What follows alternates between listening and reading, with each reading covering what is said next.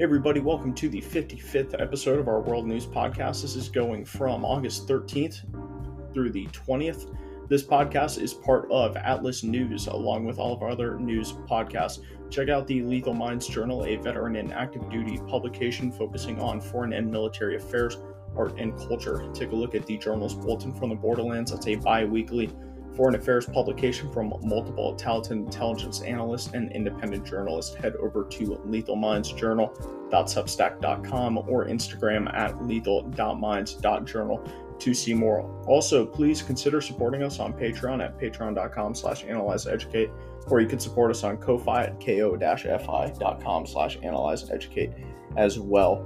Speaking of Patreon, we have an episode currently out right now that is with Northern Provisions and with Mr. Landon Pinnell, who was at the evacuation at HKIA, and he was also present for the shutdown of Bagram Air Base. So me and Northern talked to Landon about his experiences there. That is up for Patrons only right now, and then I will be releasing that for everybody probably midweek this week. But if you want to listen to it early, you can do so on Patreon. You just got to be a supporter. And then also got a podcast coming out soon with Northern Provisions as well. We just recorded one today, actually on August 20th, so that one will be coming out probably next week if I had to guess. And then I also have a podcast with John from the Defense Bulletin, the Expeditionary Intelligence Group, and we sit down with Cassius Belli and basically ask him some questions about what's been going on with Niger. So if you're still completely confused about what's been going on with Niger these past few weeks,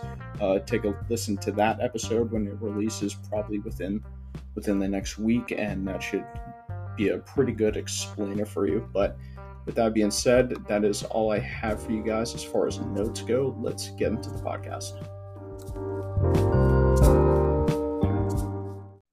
All right, looking at Poland, on the 14th, 2 men were arrested on the suspicion of spying for Russia. According to the Interior Ministry, the 2 men spread Wagner Group propaganda in the cities of Warsaw and Krakow. Apparently, the men handed out stickers with the Wagner logo that said in English, quote, "We are here, join us," end quote, and had a QR code linked to a Russian website about the private military company. This comes as Poland is expressing concerns over thousands of Wagner fighters near its border with Belarus. Those concerns caused Poland to announce the deployment of a permanent 4,000 troop task force to the border.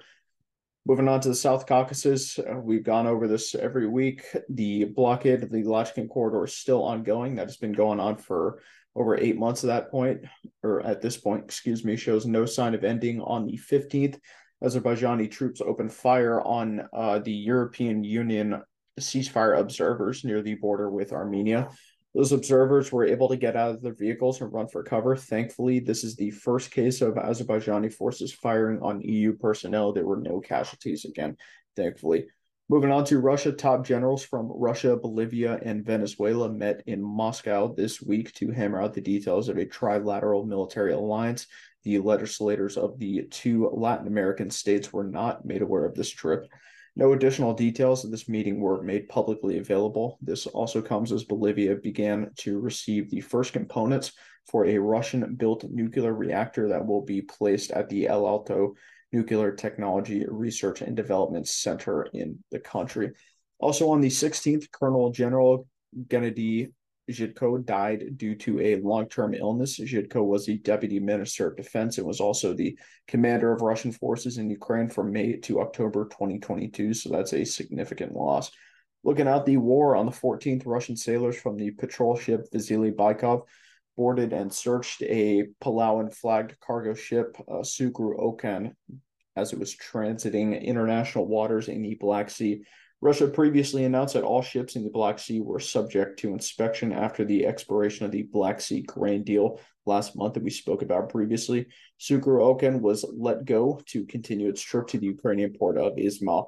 This is the first documented case of Russia boarding and searching a cargo vessel since the invasion began. Also, Stian Jensen, who is the chief of staff to the NATO Secretary General, told a Norwegian newspaper that in order for Ukraine to gain entry into NATO, it may have to give up some territory to Russia. Mikhailo Poladiak, who is an advisor to President Zelensky, called the suggestion ridiculous and absolutely unacceptable. After receiving the backlash from Ukraine, Jensen said, quote, "My statement about this was part of a larger discussion about possible future scenarios in Ukraine, and I shouldn't have said it that way. It was a mistake," end quote. NATO also responded, saying that it will continue to support Ukraine as long as necessary, and it is committed to achieving a just and lasting peace. The position of the alliance is clear and has not been changed, end quote. And also RFK Jr., who, of course, is running in the Democrat primary for the 2024 U.S. presidential election, accused President Joe Biden of deliberately sabotaging a peace deal between Ukraine and Russia last year. He claims that Biden directed former UK Prime Minister Boris Johnson to travel to Kyiv in spring 2022 and, quote, blow up a potential peace deal to end the conflict. The White House hasn't responded to the accusation, and Kennedy offered no evidence for this claim. It should be noted, though, that former Israeli Prime Minister Naftali Bennett has previously claimed that he traveled to Russia in March 2022 and hammered out details of a ceasefire that both countries tentatively agreed to, but the U.S. blocked his attempt at mediating a ceasefire agreement. That's what he claims. Also, last year in April, Turkish Foreign Minister Mevlut Cavusoglu claimed that some NATO countries wanted to prolong the war because they wanted to see Russia weakened, although he did not say which countries wanted this. He did not expand on that statement. Moving on to the Indo-Pacific region, looking at North Korea, the country has finally spoke out regarding the U.S. Army soldier that fled into North Korea in July. North Korea claims that Private Second Class Travis King fled into the country due to, quote, inhumane maltreatment and racial discrimination, end quote. The statement did not say if King would face punishment from crossing the border illegally or where he was. Responding to the statement from North Korea, the Pentagon said that their priority was to have King brought home safely through all available channels. Moving on to China, I missed this last week. China has arrested a worker from a military-industrial group on the accusation that he spied on behalf of the CIA. The man was identified only as Zheng, his family name, who's a 52-year-old that the Ministry of State Security claims sold military secrets to the CIA in exchange for payment. He was studying in Italy on behalf of his employer when he allegedly came into contact with a CIA agent using a cover as an embassy employee. The MSS claims that Zhang developed a psychological dependence on the U.S. official who took the opportunity to indoctrinate him with Western values. The CIA has not commented on this allegation. Moving on to Central Asia and the Middle East, Israel has rejected the idea of Saudi Arabia's diplomatic post to the Palestinian Authority being placed in Jerusalem. Currently, the Saudi ambassador to Jordan, who is Naif al-Sudariya, is the country's only diplomatic representative to the PA at this time. Israel says that while he can continue to visit the Palestinian Authority for diplomatic purposes, Saudi Arabia cannot have a permanent presence in the area. This comes amid speculation that Saudi Arabia and Israel are working towards establishing diplomatic ties. And looking at Afghanistan, on the 15th, 4 Taliban members were killed by an explosion in Takhar province. That attack was claimed by the National Resistance Front on the second anniversary of the Taliban rising to power in the country. We will take a quick break and we'll be back with Africa.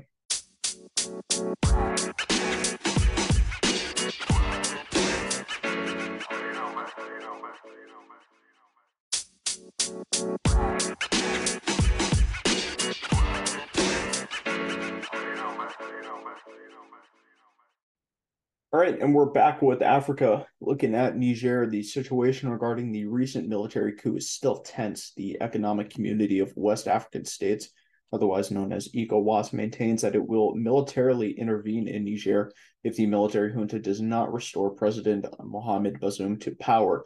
Negotiations between the two sides to end the dispute peacefully continue, but have made very little progress. Niger has raised its military readiness and begun recruiting civilians into the Volunteers for the Defense of Niger militia. Despite this, the junta is trying to moderate its position on the world stage. In a recent interview with the New York Times, the junta appointed Prime Minister Ali Lamine Zene said that President Bazoum will not be harmed by the regime. Additionally, he says Niger wants France to keep a presence in the country, but does ask for more respect from the French. Also, he says that Niger will not request assistance from the Wagner Group and praised the, quote, extremely reasonable position of the Biden administration in terms of negotiations, which have been ongoing with the junta. It should be noted that the junta has said they will prosecute Bazoum on the charge of high treason, so we'll see what happens with that. Bazoum's former advisor, Ousmane Abdul Malmouni, announced the creation of the Resistance Council for the Republic, an anti-coup movement. He said the organization would be carrying out actions to restore Bazoum to power, but didn't expand on that. Malmouni is a formal rebel leader, so he does have some experience of fighting against the government, but it really isn't clear what exactly this organization of his is going to do, if anything. Also, Mali and Burkina Faso, who, as we have been saying, are both run by military juntas, continue to support Niger. The two countries formally asked the African Union and the UN Security Council to prevent an ECOWAS military intervention.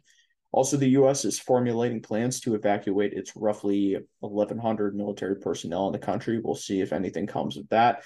And really, the latest update on the situation is that ECOWAS claims it has chosen a day to begin its military operation in Niger, but it did not announce what day that would be. So we're pretty much just waiting to see what happens at this point. Moving on to Sudan, fighting between the Sudanese Armed Forces and the Rapid Support Forces. RSF continues. The war has so far forced 4.4 million people from their homes. 1 million of those have fled to other countries. Additionally, between 4,000 and 10,000 people have been killed. The RSF announced the creation of the Sudan Agency for Relief and Humanitarian Operations, which will coordinate humanitarian aid in areas that the RSF controls. The Sudanese Civil Aviation Authority has reopened the airspace in the eastern part of the country. Airspace in the capital city, Khartoum, is still closed. Between August 12th and the 14th, heavy artillery bombardments and airstrikes were reported in the city of Nyala. The RSF claims that at least 45 people were killed during this time, but that report has not been verified. Also on the 13th, the SAF's 11th Infantry Division claims that it seized a weapon shipment bound for RSF troops with over 100 rifles. The SAF believes the shipment came from a neighboring country, but did not expand on that statement. Moving on to the Americas, Bulletin for the Borderlands released on the 15th, and the Americas desk covered an Ecuadorian presidential candidate being assassinated just before the election, which is set to be held on the 20th. And we also looked at Chinese espionage in the United States. Looking at Haiti, as conversations regarding an international peacekeeping force deploying to Haiti continue, the leader of one major gang has already made it clear that he will fight foreign troops. Jimmy Chezier, who's also known as Barbecue, is the leader of the G9 gang, and he said that his gang will fight a multinational force if its members, quote, rape and attack Haitians and spread disease as previous UN forces have, end quote. He did say that he will applaud the force if it helps make Haiti safer. However, the international force will be deployed to combat gangs in the country, so I don't expect Mr. Barbecue will be applauding them when that happens. Moving on to El Salvador, on the 13th, the leader of MS-13 in the city of Santa Ana was captured by security forces while hiding in a safe house. His name is Carlos Alfredo Alvarenga Medina. This highlights President Nayib Bukele's war against large gangs like MS-13 and 18th Street. The effort has led to 2% of the country's male population being in custody, but also a sharp decrease in crime in what was once one of the most dangerous countries in the world. In Mexico, on the 16th, 200 Mexican soldiers were deployed to Ciudad Juarez to reinforce security forces in the city in support of Operation Juarez 2023. This is a joint operation between the military, Mexican National Guard, state and local authorities, and local business leaders. Juarez, like many other Mexican cities, has been plagued by violence and organized crime. As of July 20th, over 600 people have been killed in the border city since the year began. It is one of the most dangerous cities in the world. Moving on to the U.S., looking at the presidential race, these polls are all averages from 538. Biden's approval is at 41. His disapproval is at 55. Disapproval is the same. Approval is up 1%. Trump's favorability is at 39. That is down 1%. His unfavorability is at 56. That remains the same from last week. Looking at the Democrat primary, Biden is at 65. He is up 1%. RFK Jr. is at 14. He is down 1%. And then lastly, looking at the Republican primary, Trump is at 54%, remains the same. DeSantis is at 15. He is up 1. And Vivek Ramaswamy is at 8. He is up 1 as well. Moving on, U.S. Marine Lance Corporal Joseph Whaley of Columbia, Tennessee, was killed on Thursday night during a nighttime live fire training event at the School of Infantry West on Camp Pendleton, California. Lance Corporal Whaley was attending the basic reconnaissance course at the time of his death, and he was in the fourth of 13 weeks of the course. Whaley joined the Marine Corps shortly after graduating high school in May 2022. The exact cause of death has not yet been stated, but we will keep you guys up to date. And of course, we'll be praying for his family. Looking at the wildfires in Hawaii, multiple wildfires ignited on Maui and Big Island starting on August 8th. Contributing factors include abnormally severe drought conditions in Hawaii and high winds from Hurricane Donna in the eastern Pacific. We talked about the Lahaina fire last week. That is the deadliest and most destructive of the fires. The death toll from the Lahaina fire has risen to 116. Factors contributing to the destruction by that fire include an undermanned and under-equipped firefighting force, like we spoke about last week. Another factor is Hawaii's emergency siren system not being activated in at-risk areas. This leads to very short notice to no notice for evacuation warnings. Roughly 30% of Lahaina has been searched at this time, and the toll is expected to rise. The first two victims have been identified as Robert Dickman, 74, and Buddy Jontok, 79, both of Lahaina. As many as 1,300 people still remain missing. Over $6 billion worth of damage have been caused in Lahaina.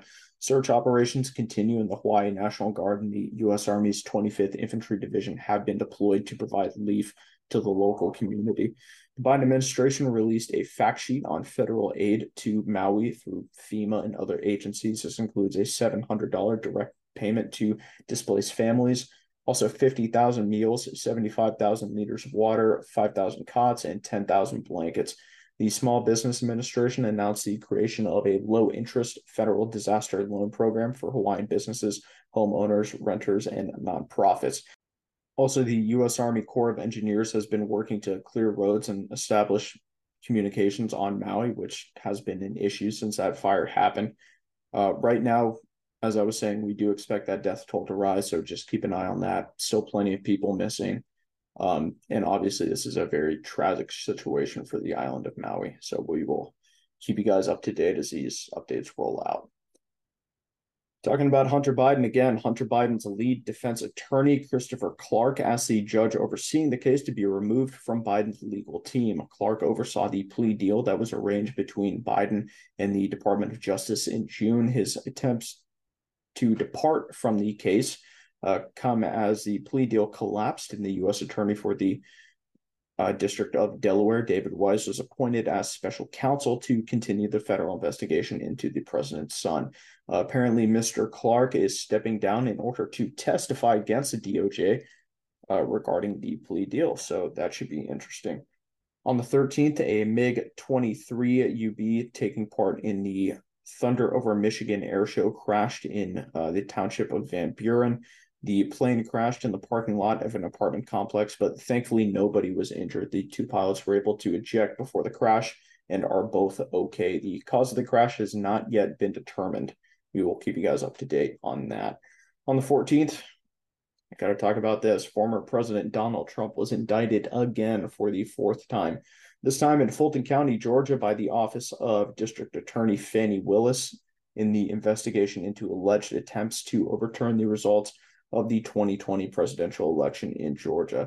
18 other defendants have been charged as well, the most notable of which are Trump's former lawyers, Rudy Giuliani, John Eastman, and Sidney Powell, as well as former White House Chief of Staff Mark Meadows. Other Trump lawyers were charged as well. That includes Kenneth Chesebro, Jenna Ellis, Ray Smith III, and Bob Cheeley. The other 10 defendants are former or incumbent elected Republicans or Republican Party officials in Georgia. Trump himself is facing 13 charges. That includes violation of Georgia Racketeering Influenced and Corrupt Organizations Act, otherwise known as RICO. It's a pretty serious offense. All 19 defendants were charged with the Georgia RICO law. Also, you got 3 counts of solicitation of violation of oath by public officer, conspiracy to commit impersonating a public officer, 2 counts of conspiracy to commit forgery in the first degree, 2 counts of conspiracy to commit false statements in writings, conspiracy to filing false documents, and 2 counts of false statements and writings. Trump must turn himself over into the DA's office by August 25th. Otherwise, an arrest warrant will be served on him. Trump's mugshot will apparently be taken, and cameras will be allowed inside the courtroom when he appears in front of a judge. DA Fani Willis wants a trial to begin within 6 months. We'll see if that actually happens. This case is very notable because, like the New York case, Trump cannot pardon himself if he is convicted, right? And if you were to ask me personally, of course, I'm not a lawyer, never been to law school, anything like that, but the way I'm looking at it, this is probably the most dangerous case for him to be convicted in because these are all felony charges, right? RICO, that's a very serious charge. I mean, if he's convicted on any of this, he will receive prison time. And again, this is a state case. He cannot pardon himself, right? Even if he wins. Also, the Georgia governor, who currently right now is Brian Kemp, a Republican, cannot pardon him without the approval of a panel. And the situation with this panel is interesting, right? It's this panel that can recommend a pardon of Trump. They are appointed by the Georgia governor, in this case Brian Kemp, but they must be approved by the Senate, right? So you kind of have that dual approval thing going on. And also, in order for a panel to even consider pardoning Trump if he is convicted in this case, Trump must serve 5 years in prison before even being eligible for pardon. And that goes with anybody under this law, right? But in my personal opinion, this is probably the most dangerous case for him to actually be convicted on, because even if by some chance he wins the presidential election next year and becomes president, he can't pardon himself, and he'll have to serve a little bit of time before he can be pardoned. Either that or the Georgia law gets changed. But yeah, we'll see what happens with that. That is going to be very interesting. But that's pretty much all I got for you guys right now. So, of course, I want to thank you all for supporting this podcast. It means a lot to me. You can find this on your favorite apps. That includes Spotify, Google Podcasts, Apple Podcasts, wherever you listen, we're there. You can find us on Twitter and Instagram at Analyze Educate. That is all one word. We are also on Telegram at Analyze and Educate. Also, please consider supporting us again on Patreon, patreon.com/Analyze Educate, or at Ko-Fi, ko-fi.com/Analyze and Educate. Be sure to leave us a 5-star rating on the app used to listen to this podcast, and I will see you guys soon. Thanks.